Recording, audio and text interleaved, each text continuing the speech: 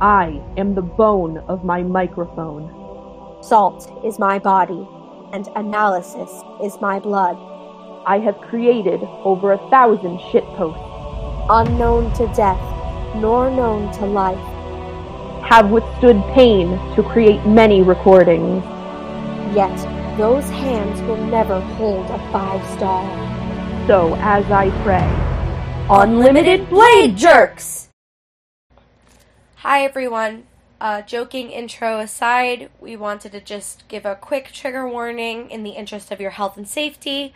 Fate is kind of a violent anime, and there is some body horror involved, so if those things are triggering or upsetting to you in any way, you might want to stay away. In addition, in this episode in particular, unfortunately, there is some mention of child sexual abuse, or CSA. It's a very awful thing to talk about, especially right out of the gate, but it does come up in the first episode.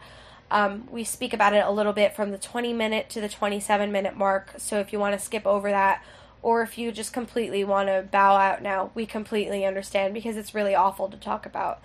Just in the interest of your health and safety, we wanted to be upfront with everyone. Thanks so much. Bye. Hi! Welcome to the first episode of Unlimited Blade Jerks. I'm Scout. And I can go by Amanda or Onion, depending on what you feel like calling me. I'm either one. It's fine. So, I guess we could start out by saying I decided to make a podcast because I got a degree in broadcasting, and I concentrated on audio, and I didn't really get to use it much since I graduated.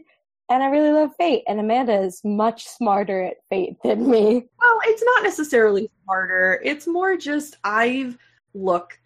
when you role play a character from Fate, you have to know it backwards and forwards, because there's a lot of shit you can trip up on.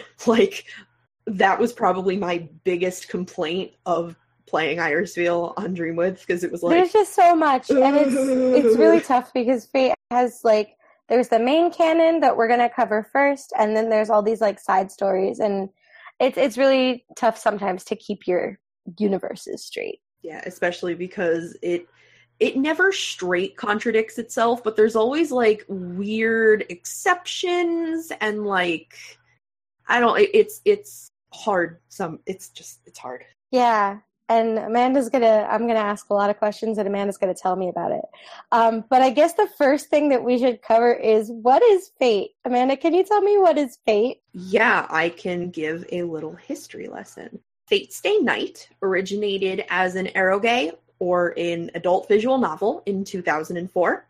It was created by Type Moon, a company which was founded by writer Kinoko Nasu and illustrator Takahashi Takeuchi.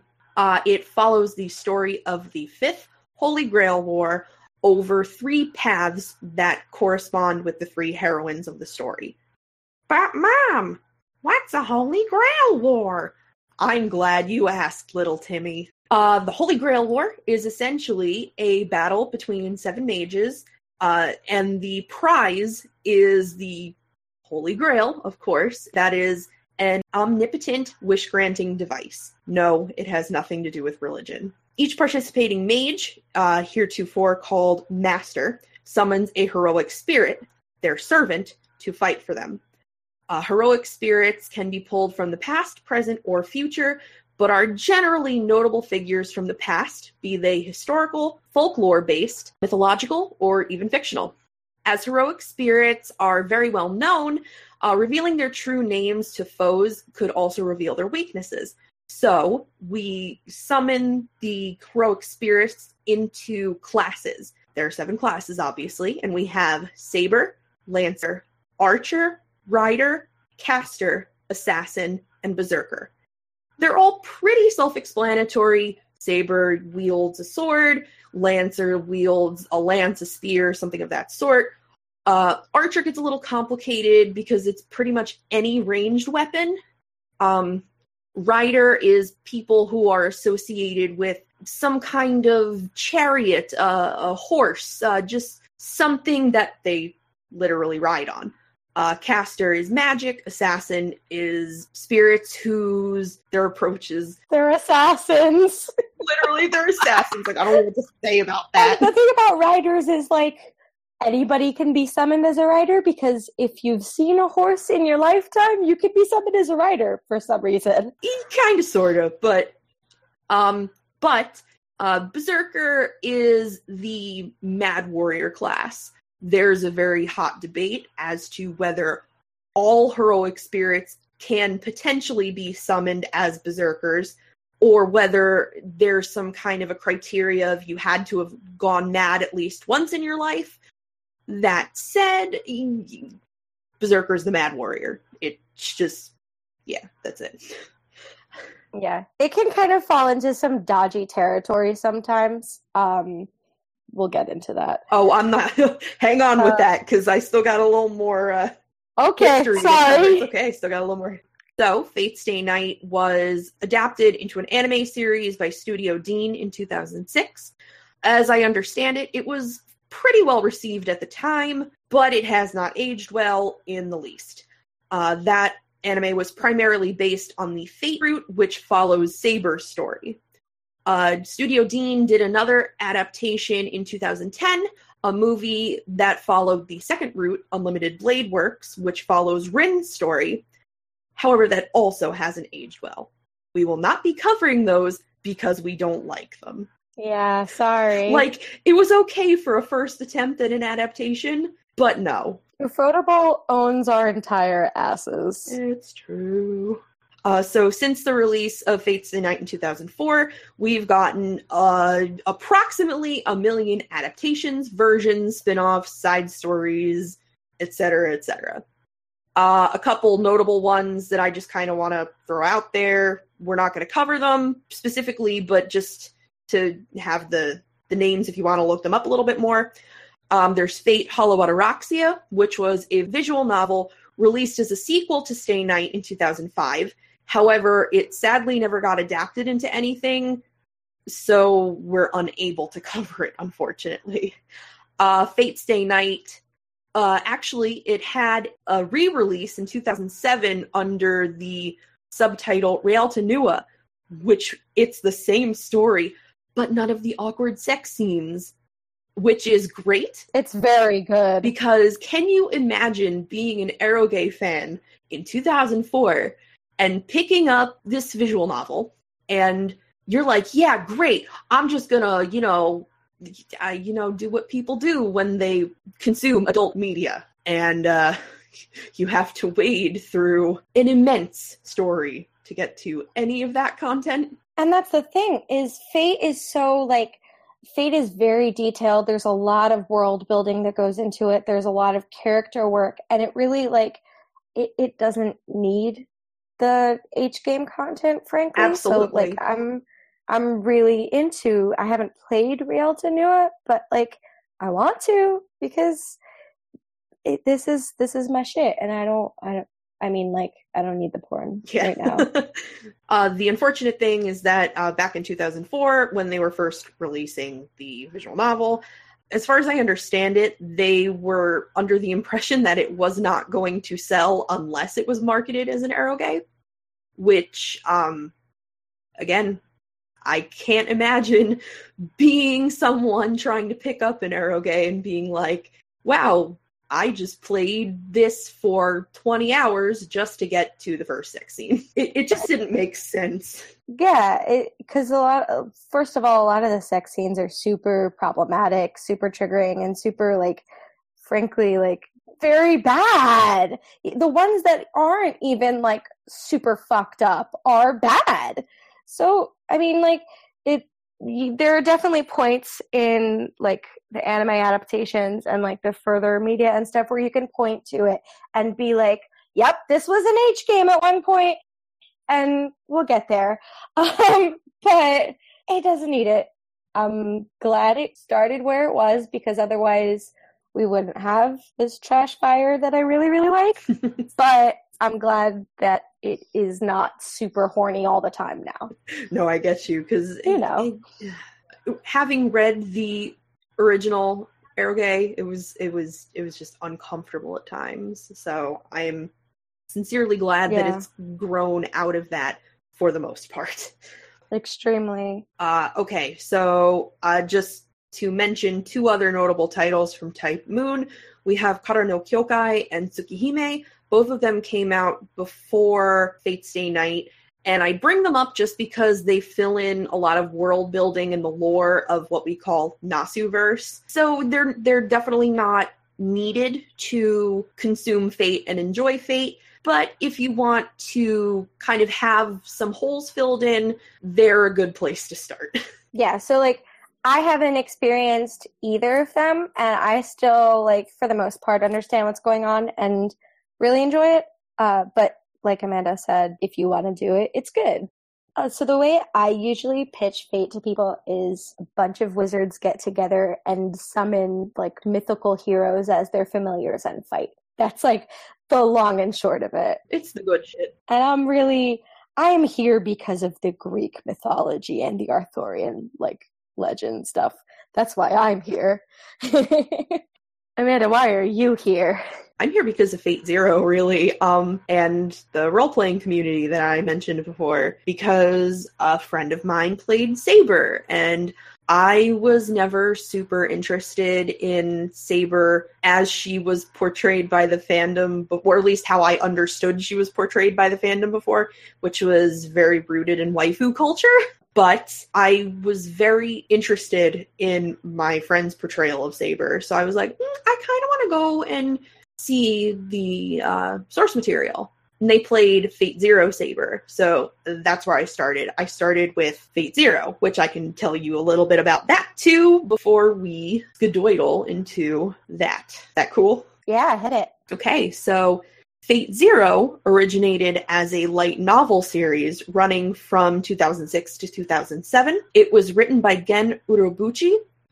You might know him from Madoka Magica, from Psycho-Pass, and if you want to reach back a little further in time, Saya no Uta. Fate Zero follows the story of the Fourth Holy Grail War, which makes it the prequel to Fate Stay Night. The anime, produced by Ufotable, that anime aired between 2011 and 2012, and Ufotable went on to adapt Fate Stay Night's Unlimited Blade Works in 2014 to 2015, and they're now currently adapting the third route, which has never been adapted before, Heaven's Feel, which follows Sakura's story. We saw it in the movie theater like 3 weeks ago. It was really good. It was a lot. Well, that was the first one. That was the first one. We got 2 more coming. Yeah. So I'm super excited about that. But anyway, that was my little history lesson. I know it was kind of an info dump, but I like to experience it. We'll hopefully just kind of laid the groundwork. I know I threw some titles around, so, if anybody wants to get a little more information, there is the Type Moon Wiki, which I'm not going to recommend without a grain of salt, because there's good information there. There's also bad information there. Yeah. So, it's a good place to start. Mm-hmm. But there's like tons and tons of spoilers. So if you're watching along with us and you haven't seen anything yet, just like tread Avoid. lightly. Avoid.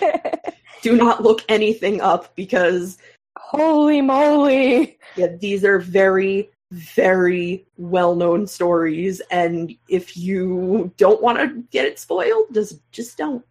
Yeah. Just don't. So Fate Zero is my personal favorite of all of the Fate things, because most of my favorite hero experience are from it, and my favorite mage ever is in it. So I'm really excited to get started. Same. It's gonna be good.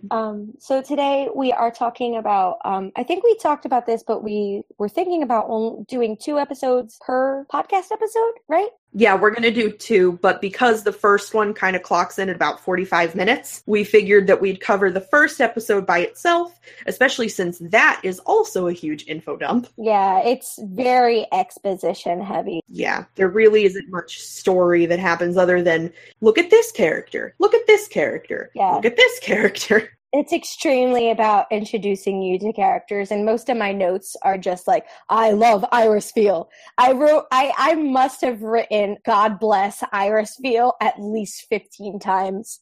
I mean, because I love her very, very much. Fucking same, so like... We love one lady. So this episode is called The Summoning of Heroes. It's the first episode of the first season, and it's available on Netflix and Hulu, and I believe Crunchyroll, I want to say.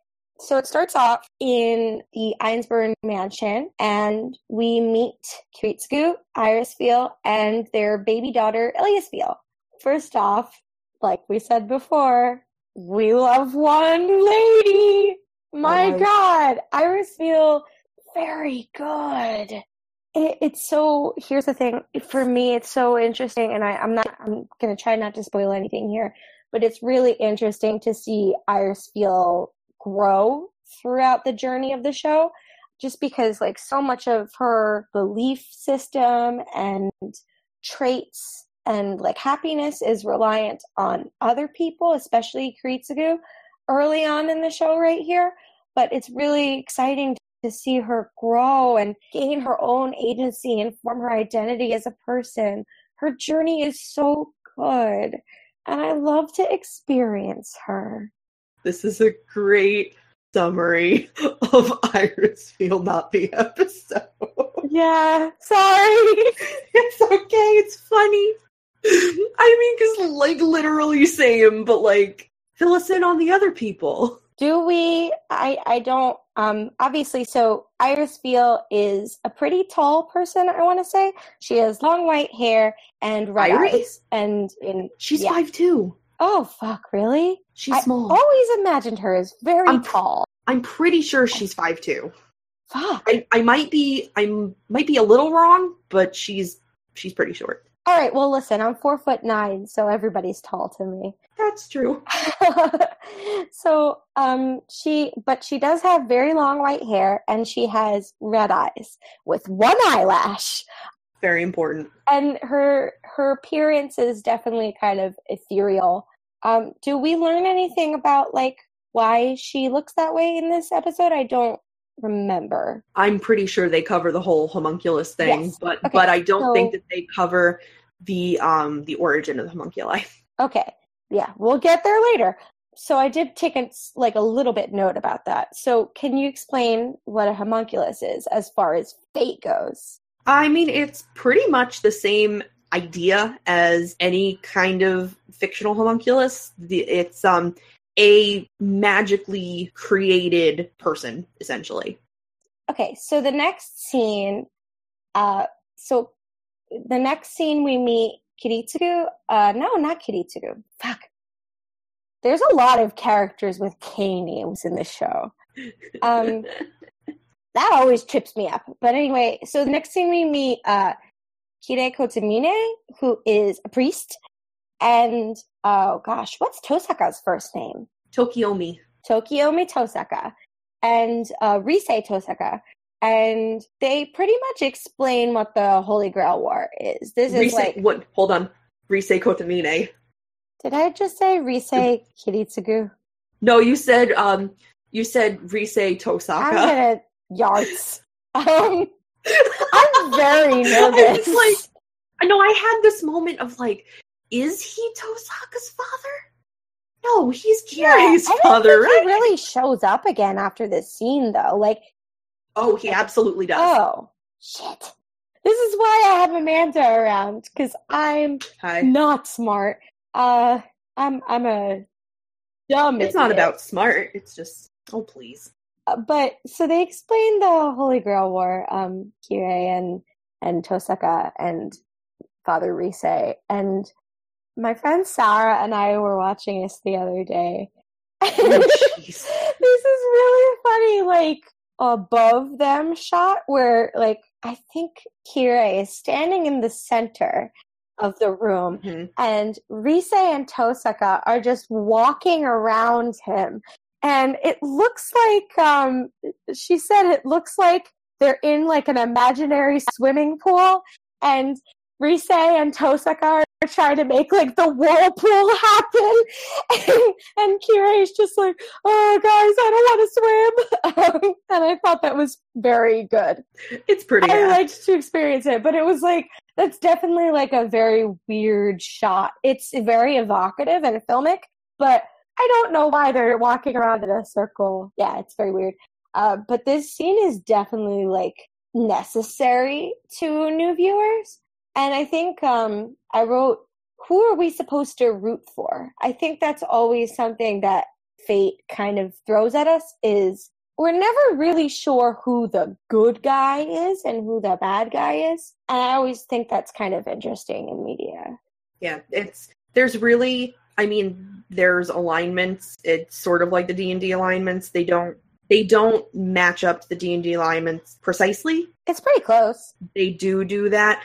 That aside, because I think that the way that they categorize them is completely silly. But a lot of the characters fall into morally gray areas. There's really no clear good or evil, except for a thing that we'll find out later, but that's a spoiler. Oh yeah, this was my question. How did Kirai's dad have a kid if he was a priest? Because they're not Catholic. Oh, I was very under the impression that they were Catholic. Mm-mm. Okay, interesting. No, they're just some kind of like non-denominational church. It's just a church. Because as much as it's like, this is a church, they don't do religious things. They're honestly kind of just there to antagonize the Mages Association. Yeah, the church hates the mages. And I think they kind of use like the Christian iconography like for like the mysticism sense, kind of like Evangelion does, rather than being like, this is definitely a Christian church. But because I was raised Catholic and I saw like the priest's garments and stuff, I had assumed that they were Catholic. So, but the next scene, I also have one note. I'm not sure, I don't really remember why, but it very much grossed me out to see Tohsaka swirling his wine glass. It was very disturbing to me. I didn't like to see it. But in the next scene, I was super excited because we finally meet Rin Tohsaka, who is one of the heroines of Fate Stay Night, which we'll get to later. But here we meet her as a little kid. I want to say she's in elementary school. Yeah, she's about, I want to say she's like 7-ish, 7, 8. Yeah, that sounds about right. And Rin is with her mom and her uncle Karia, and she and her mom kind of like, they find out that Sakura, Rin's sister, is going away to go live with the Mato family, which is another mage family. That's Karia's family. Rin is Tohsaka's daughter. So this is a question that I had because I don't remember. Is Karia, like, related to Aoi, Rin's mom, somehow? No, they are not related. I'm pretty sure they were childhood friends, or at least younger friends. They were effectively engaged before Tokiomi happened. Oh, wow. But the whole thing that kind of broke them up was that Karia learned Zoken's plan for his and Aoi's children.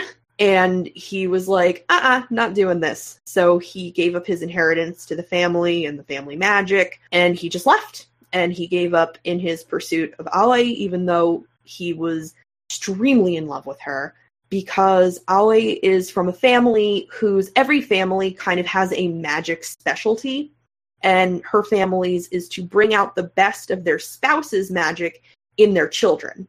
So she knew about magic before she got married. Okay. Interesting. So she was kind of destined to be the wife of a powerful mage. And that's why when Karia fucked off, it was a very easy choice for her to get engaged to Tokiomi. Gotcha. And then when he comes back, she's already engaged and there's really nothing he can do. But he decides to kind of watch over her and the children that she and Tokiomi have. And that's kind of where he comes in as the uncle figure. Yeah, and this scene really kind of paints him as like a heroic character and like a he tries very hard. Uncle. Yeah, it's interesting to see his start. My next note is Zoken Mato, retire, bitch. Yeah, same. Because he's very bad. And like, So Zoken Mato is the head of the Mato family. This is the next scene.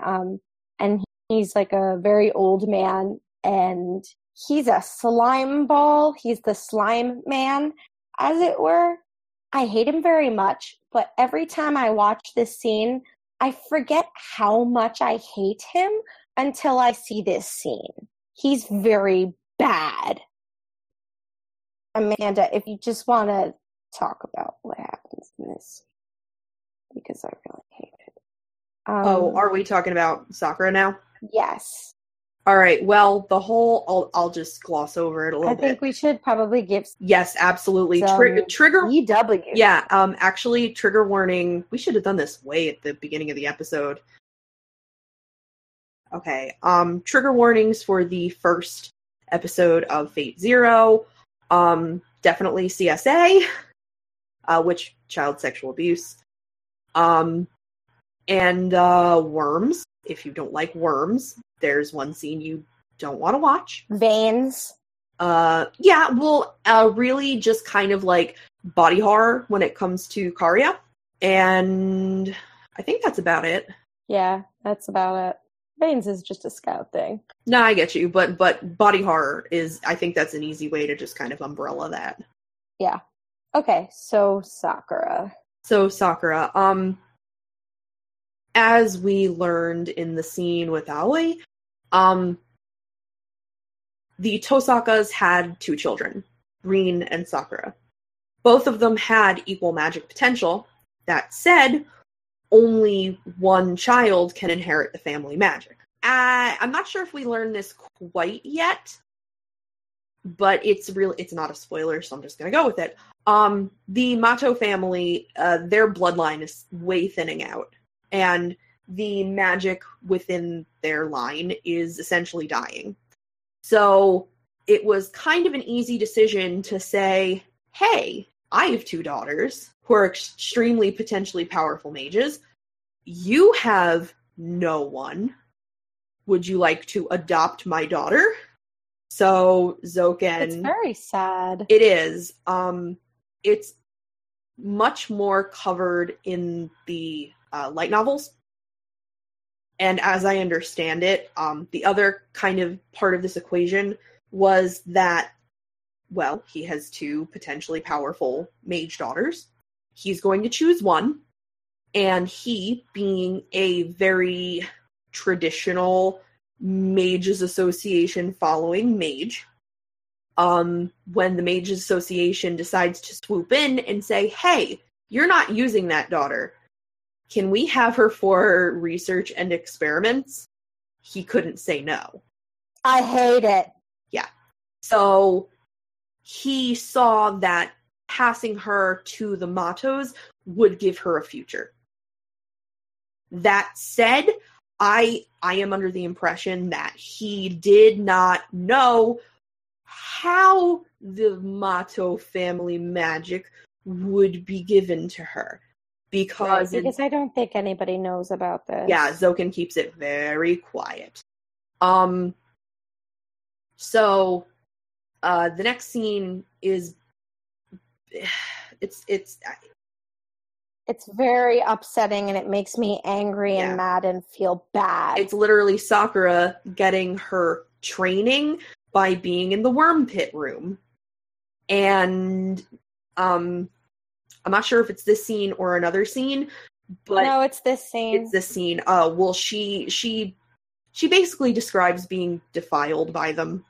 Yeah, they talk about her womb a lot, and I specifically wrote a note: stop talking about Sakura's room. Zoken is so awful.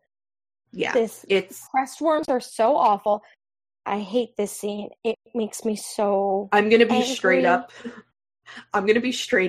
This is probably the most problematic Fate gets. Absolutely. At least and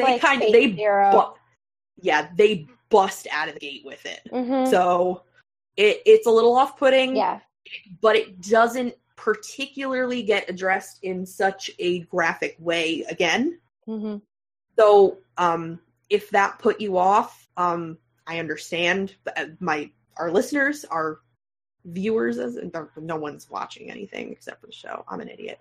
Anyway, if that didn't turn you off completely, it just kind of put you off, it's not going to be just visually that graphic ever again. Because this was a really difficult scene for me to watch. I had to stop multiple times.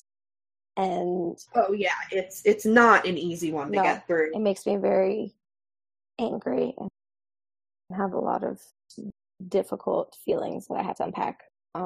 Yeah, sure. That I really don't like.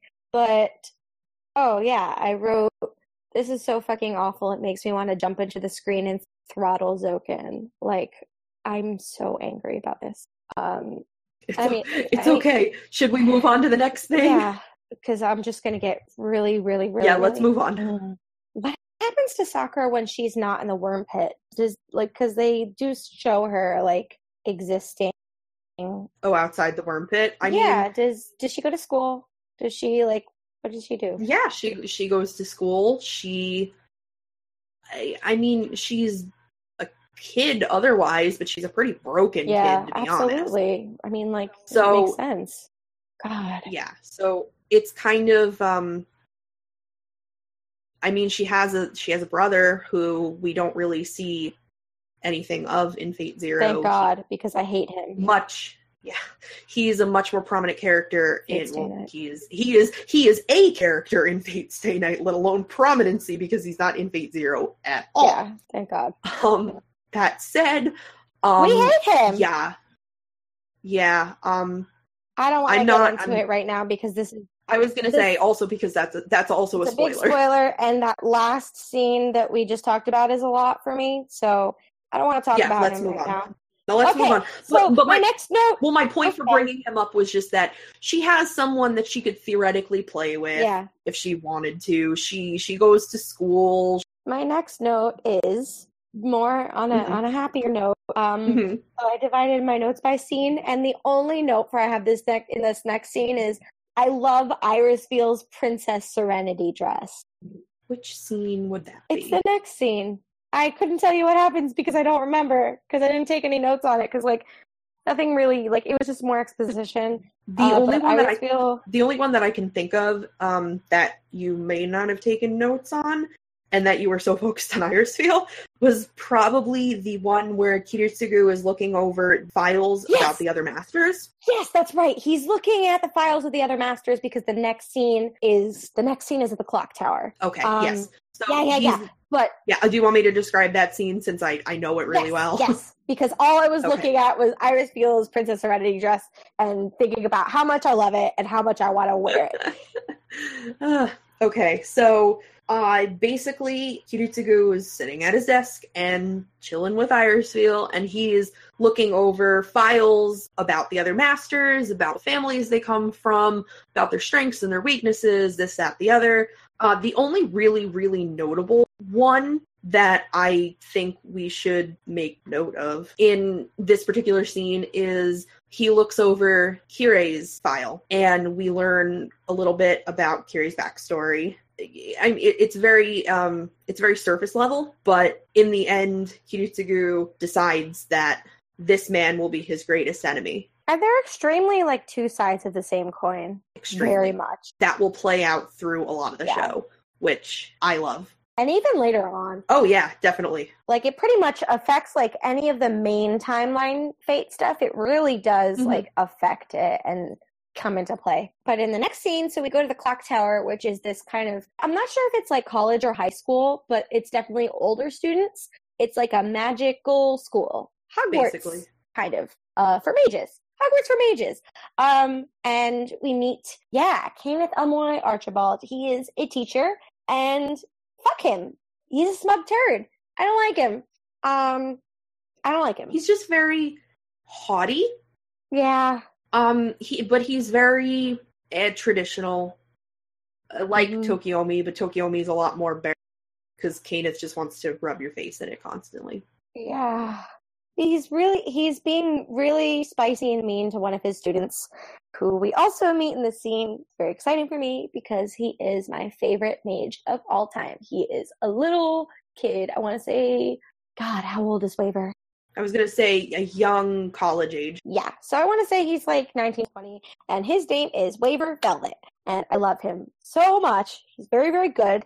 He's 4'11", which makes me very happy because I am also 4'11", and I cosplay him, and I love him. Waver Velvet, very good boy. One of my notes here is, why is Waver's hair so flat? I think he needs like a little bit of mousse in it. Well, I'm not really sure specifically that question, but I can say that Takeuchi, when he was designing Waver, literally wanted him to look stupid. Oh! He's supposed to look like a smartass who can't do. I mean, he is a little bit of a smartass. That's the point. That it's like he wanted him to look like this little punk ass brat who is so confident in himself, but can't back it up. And that's why he has flat hair. Like I said, I can't exactly answer that, but I can answer like a general design question. Okay, and he has green hair here, but we see him later on, and he has like brown hair. So I am extremely very convinced that Waver loves to dye his hair green. The lighting. Oh, wait. Do you mean when he grows up? Yeah, when he grows up, he has brown hair. I don't know, he grew out of it. Waver just... Fuck do I know. He was in his, like, emo phase, or his punk phase, and he loved to dye his hair green. Which, like, same. Extreme same. And Waver wrote this essay about, like, his ideas about magic, and Kenneth is like, no, you're a stupid idiot. And he, like, publicly humiliates Waver in this scene. And it makes me very upset, like, to watch and experience. And I wrote a note, like, people might call Waver whiny, but, like, he was just publicly humiliated in front of a class of, like, almost 100 kids, so he deserves to vent a little bit. And it makes me so upset to see him being yelled at. Because I love how curious and daring he could be in general, but especially, like, as we see him grow. But in the next scene, where he's kind of, like, walking through the hallways, his hair looks a lot better. It's much less flat. So maybe getting angry. Maybe he's like a little kitty. Oh my God. Getting angry made his hair stick up a little bit. But I love this scene because it shows Waver is kind of like, he has a big, strong drive and a lot of ambition, and it kind of waxes and wanes throughout the series. But this is the first time that we really get to see this. And I think it's really inspiring to see. Because Waver is definitely the youngest of the cast, and especially if I watched this show, I think we watched it the first time I watched it, I was like 23, I want to say, and I related a lot to Waver at this point because I was still in college, so it was really good to see. I love Waver Velvet. That's my TED Talk on Waver Velvet. You covered what his essay was about, right? Oh, yeah, about like he had very strong opinions about his way of magic. And Kenneth was like, no, well, specific. You're wrong. I just want to interject. Yeah, hit it. Specifically, it's because Waver wrote an essay about how even mage families that haven't been around for a long time, and those who don't have very strong magic circuits, or I don't know, whatever the specifics of the essay were, he was arguing that they can also become great magic users or whatever else, blah, blah, blah.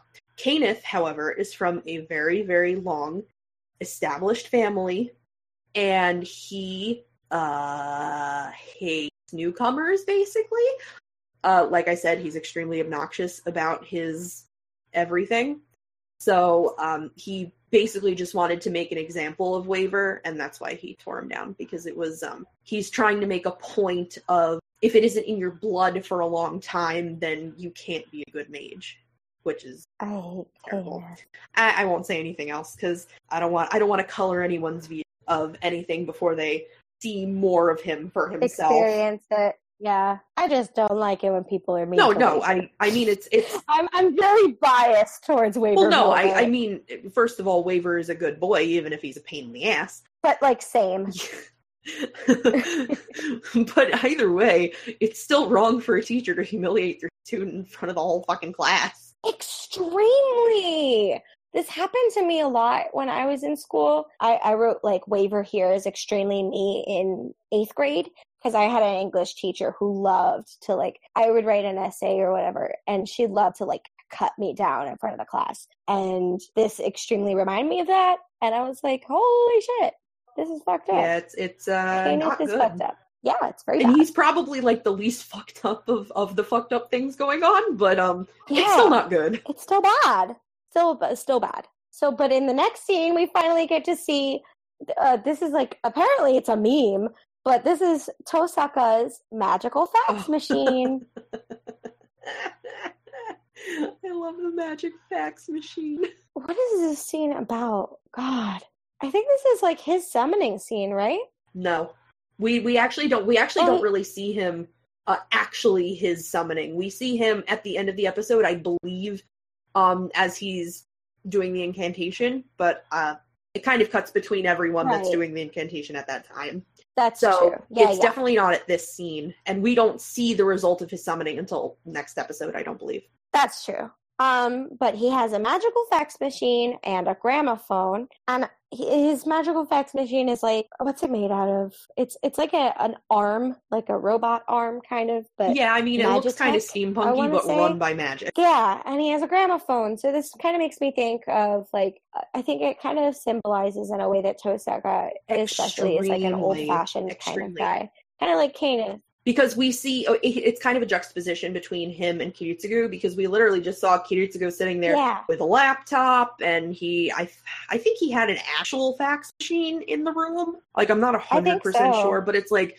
we see a mage who's, like, with the time, and, I mean, this is 1994, so it's not great technology, but I mean, he's with time, he's using what's available to him. Whereas he loves file folders. Yeah, whereas Tohsaka is just like, no, I am a traditional mage. And it's like, okay, honey. And he has a gramophone to listen to his records on, because he only listens to vinyl because he likes the warmth of it. The next scene I wrote, I love Iris Veal's hair. And this and the other note that I wrote are that these are like mirrored scenes. So the scene with Tohsaka and Kirei is kind of mirrored with Kiritsugu and Iris Veal, and I think that's like filmically very interesting. But I didn't really have a lot of notes on the next scene except for that I love Iris Veal's hair. Guarantee that, like, whenever Iris Veal is in a scene, at least one of us will comment on her being in the scene. Because we love one lady. Yeah, it's true. The next scene, the one after this, so we meet Waver's grandparents. His grandparents, quote unquote. Bedtime boy Waver wakes up in his little jammies, and he goes into the kitchen, and we see his grandparents. And they're talking to him, and then we find out that Waver kind of put a charm on these two old people to kind of like make them believe that they're his grandparents, because he wanted to travel to Japan to fight in the Holy Grail War. So he didn't have a place to stay, so he was like, gonna charm some old people. Yeah, he just found some old people, you know, as one like does. You do, you just find old people. Wouldn't it be wacky if whenever you went to an anime convention, you just stayed with some old people that you met? Just, just putting that out there. I feel like that wouldn't be a good idea, though. No, it would be extremely bad. I don't know why I said that. Oh, so the next scene after this is, it's kind of like the starting of the summoning. Mm-hmm. So we see the summoning for Kiritsugu and Iris Veal to summon their servant. I want to say this is the scene where we see Avalon for the first time. Yes. Which is the sheath. What is that called? Scabbard. The scabbard of Excalibur, which was a sword from Arthurian legend. So they're going to use Avalon to summon their servant. As a catalyst, yeah. And I'm really, as a catalyst, and I'm really excited for them to meet their servant. So we meet their servant, a saber-class servant who presents as female. So their servant is King Arthur, who is known as Artoria Pendragon in Fate. And she's very, very good. And she's summoned as a saber at this point. So in Fate Grand Order, you can actually summon Artoria as various different classes. And I was wondering, do you think Kiritsugu could have summoned Artoria as a different class? Like, would have that been possible, do you think? theoretically, I believe that wouldn't be a problem. It's never really explained particularly how each class is summoned specifically, except for Berserker, because we see that Zoken tells Karia to add that line about madness to summon Berserker specifically. Right. But otherwise, it's kind of... I just didn't find any resources about specifically you want to summon Saber. How do you summon Saber? Yeah, I was wondering that for a while. I mean, you have a catalyst, so you're aiming for a particular person. Heroic spirit. A particular heroic spirit. And each heroic spirit, I mean, they kind of have like a set classes that they could be summoned in, really. Because if we're looking at someone like the Lancer from Fate Stay Night, he could be summoned a Lancer, a Saber, a Caster, a Berserker. He's kind of got the gamut going. Whereas Saber specifically, if we're talking about Grand Order, she was summoned a lot of different ways. A lot of them were kind of joke summonings, a la the Rider Santa altar. And her summer event, she was an archer. So those aren't, I mean, they're canon, but those are not particularly relevant here. The one that could be relevant is Lancer, because she did also have a very powerful spear. It starts with an R, and I cannot pronounce it for the life of me.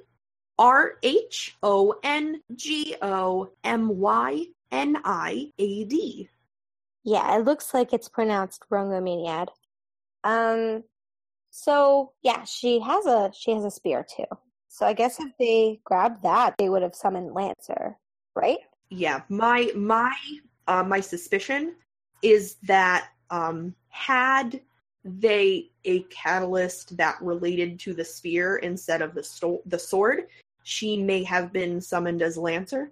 That said, I just kind of want to note, because in the visual novel in Say Night, Saber does state that she couldn't be summoned as another class. However, this is a very long-standing franchise, and things change.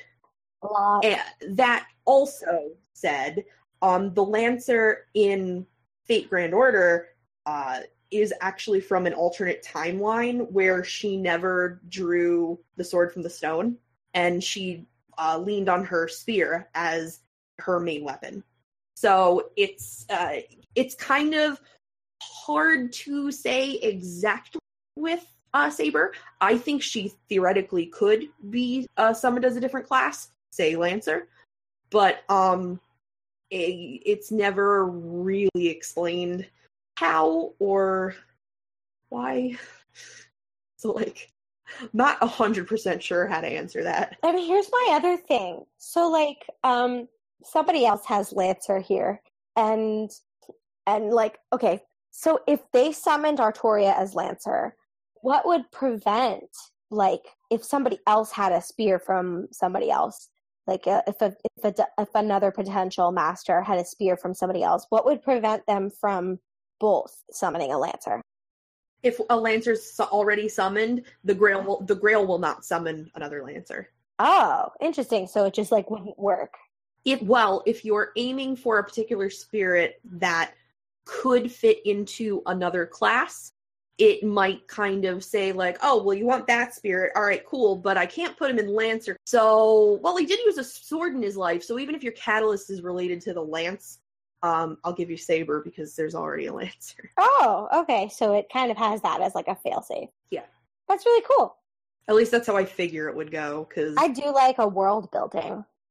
And the next scene is about Reen, and she comes down the stairs, and Kirei is in her house.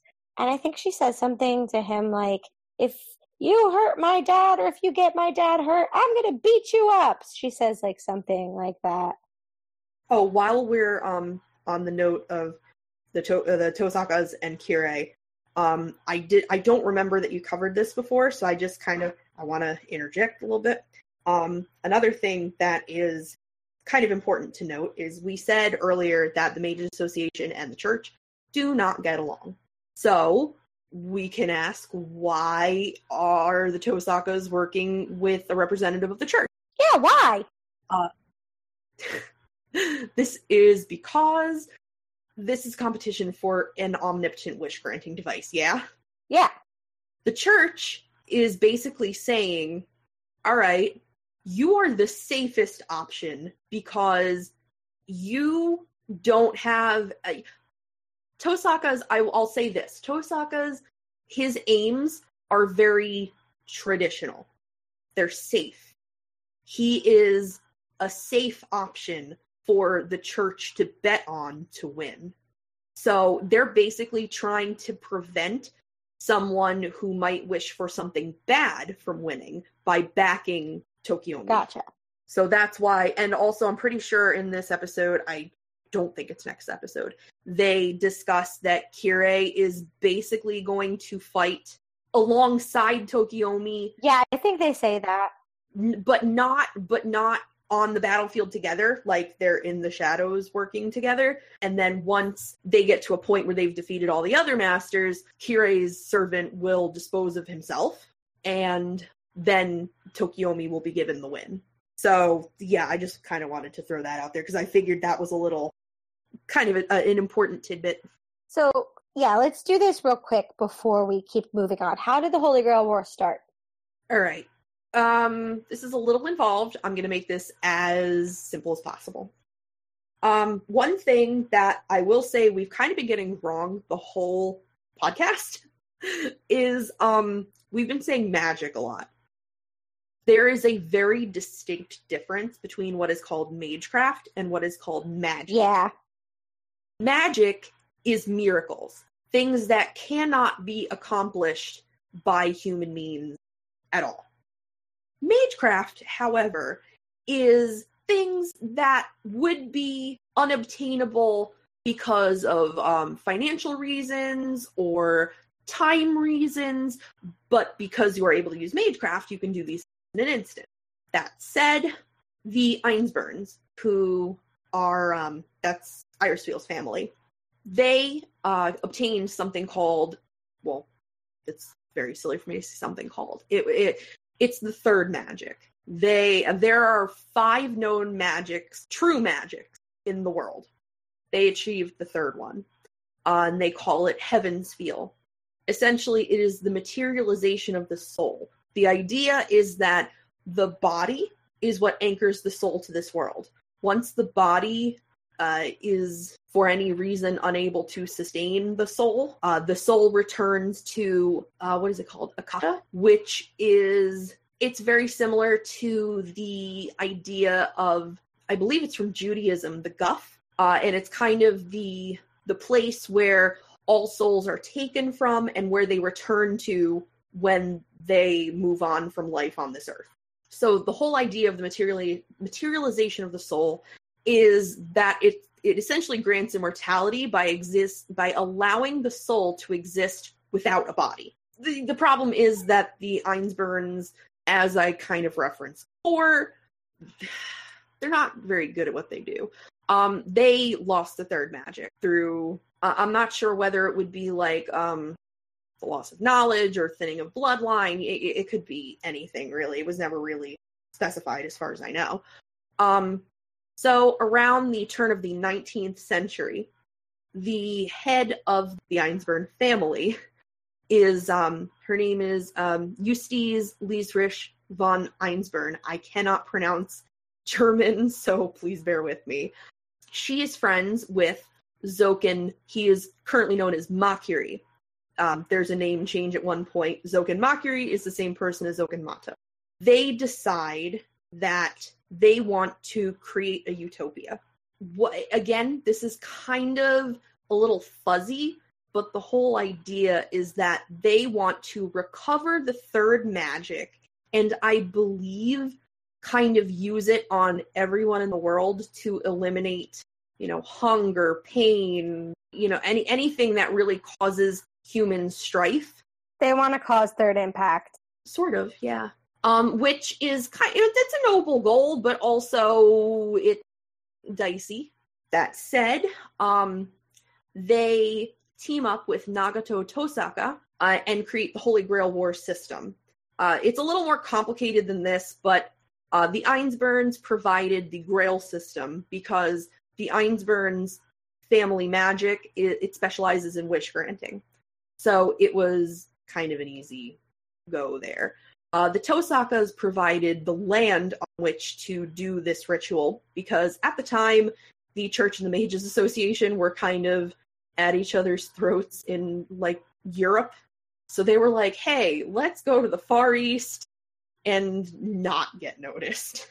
And then the Makuri provided the command system.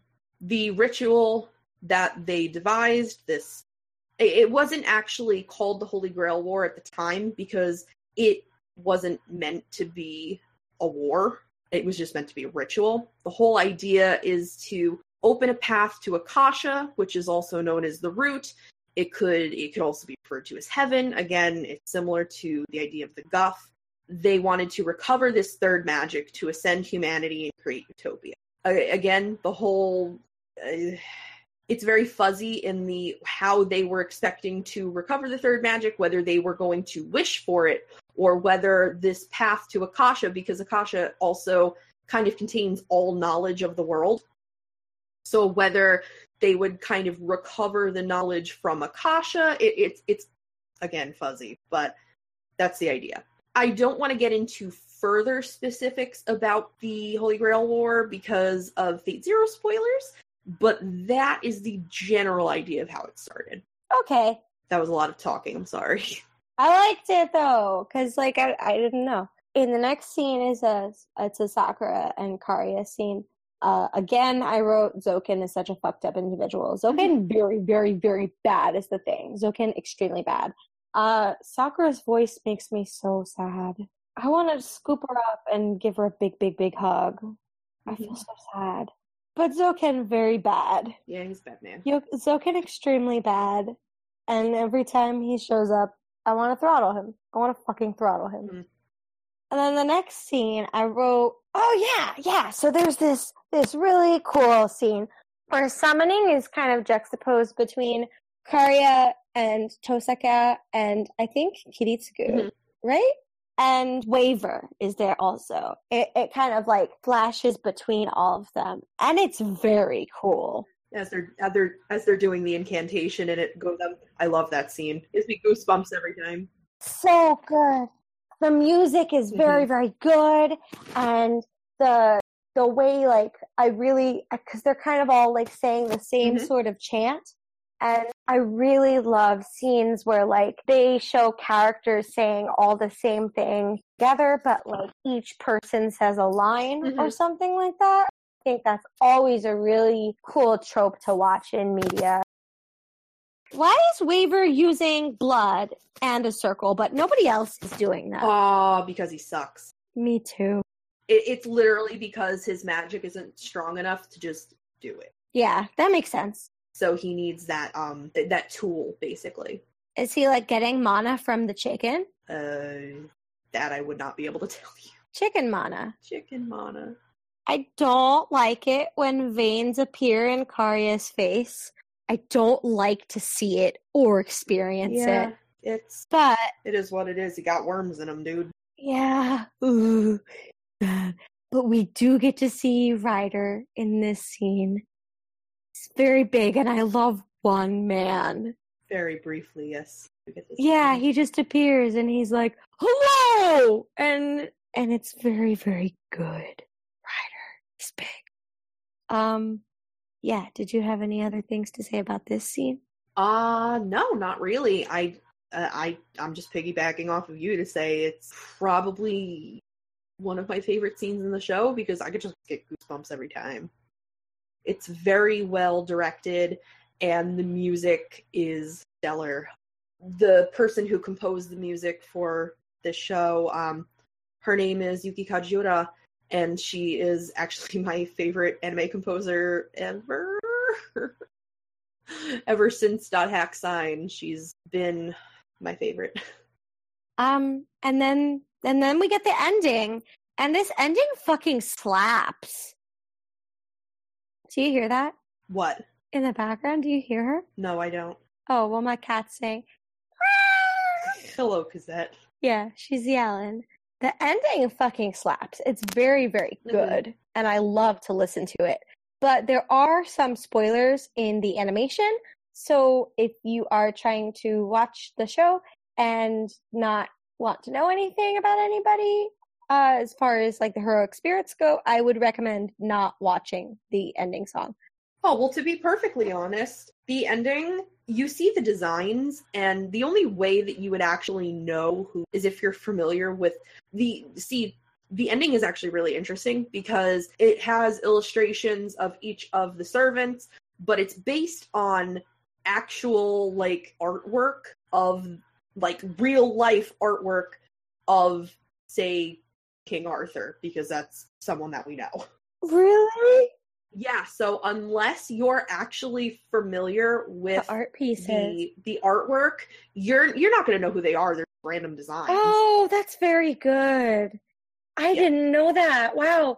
Oh man. I wonder if somebody's made like a video where they show like all this beautiful artwork. YouTube, check it. Yeah, and I will post it in the show notes for people who know about all the heroic spirits and stuff. Yeah. Oh, that's really cool. I can't wait. Yeah, they put a lot of thought into that, and I really appreciate it. I love that. And that's very much like Fate. Like, there's a lot of card art in Fate Grand Order, the mobile game, that's like reminiscent of different images from mythology and different like famous paintings and stuff. And I think that's really it shows the attention to detail that Fate is willing to take, and it also shows like I think it's really important to acknowledge like where these different heroic spirits and figures came from. I think that's really important. So basically, I like to see it. And that's the first episode. Hey, y'all. So, Gout's recording died. We're not really sure what happened, but I'm just going to do an outro real fast so we can cap this off. If you want to send questions, comments, concerns, shit posts, I don't care, we have an email, unlimitedbladejerks@gmail.com. Pretty simple. And then we have a Twitter, UBJcast. So, yeah, just email us, tweet at us, yell at us. We don't care. It's all good. If you want to follow us personally, I don't recommend following me because I'm mostly just a salt machine on Twitter. But my @ is Onyon, OHNIOHN. And Scout, if you want to follow her, she talks a lot about D&D and some about JoJo and Disney parks. Disney parks is also a big thing. Oh, I talk about idols, so yeah, that's a thing. But Scout's @ is, oh Jesus, can you type it out for me, honey? Alderani. Oh, like Star Wars. That's right. ALDERAANI. I think that'll about do it. I'm not very good at just riffing on my own, but please join us for our next recording. We promise to be a little more organized. We're going to do our best. Oh, Jesus Christ. And please remember that people die when they are killed. Have a good night, folks.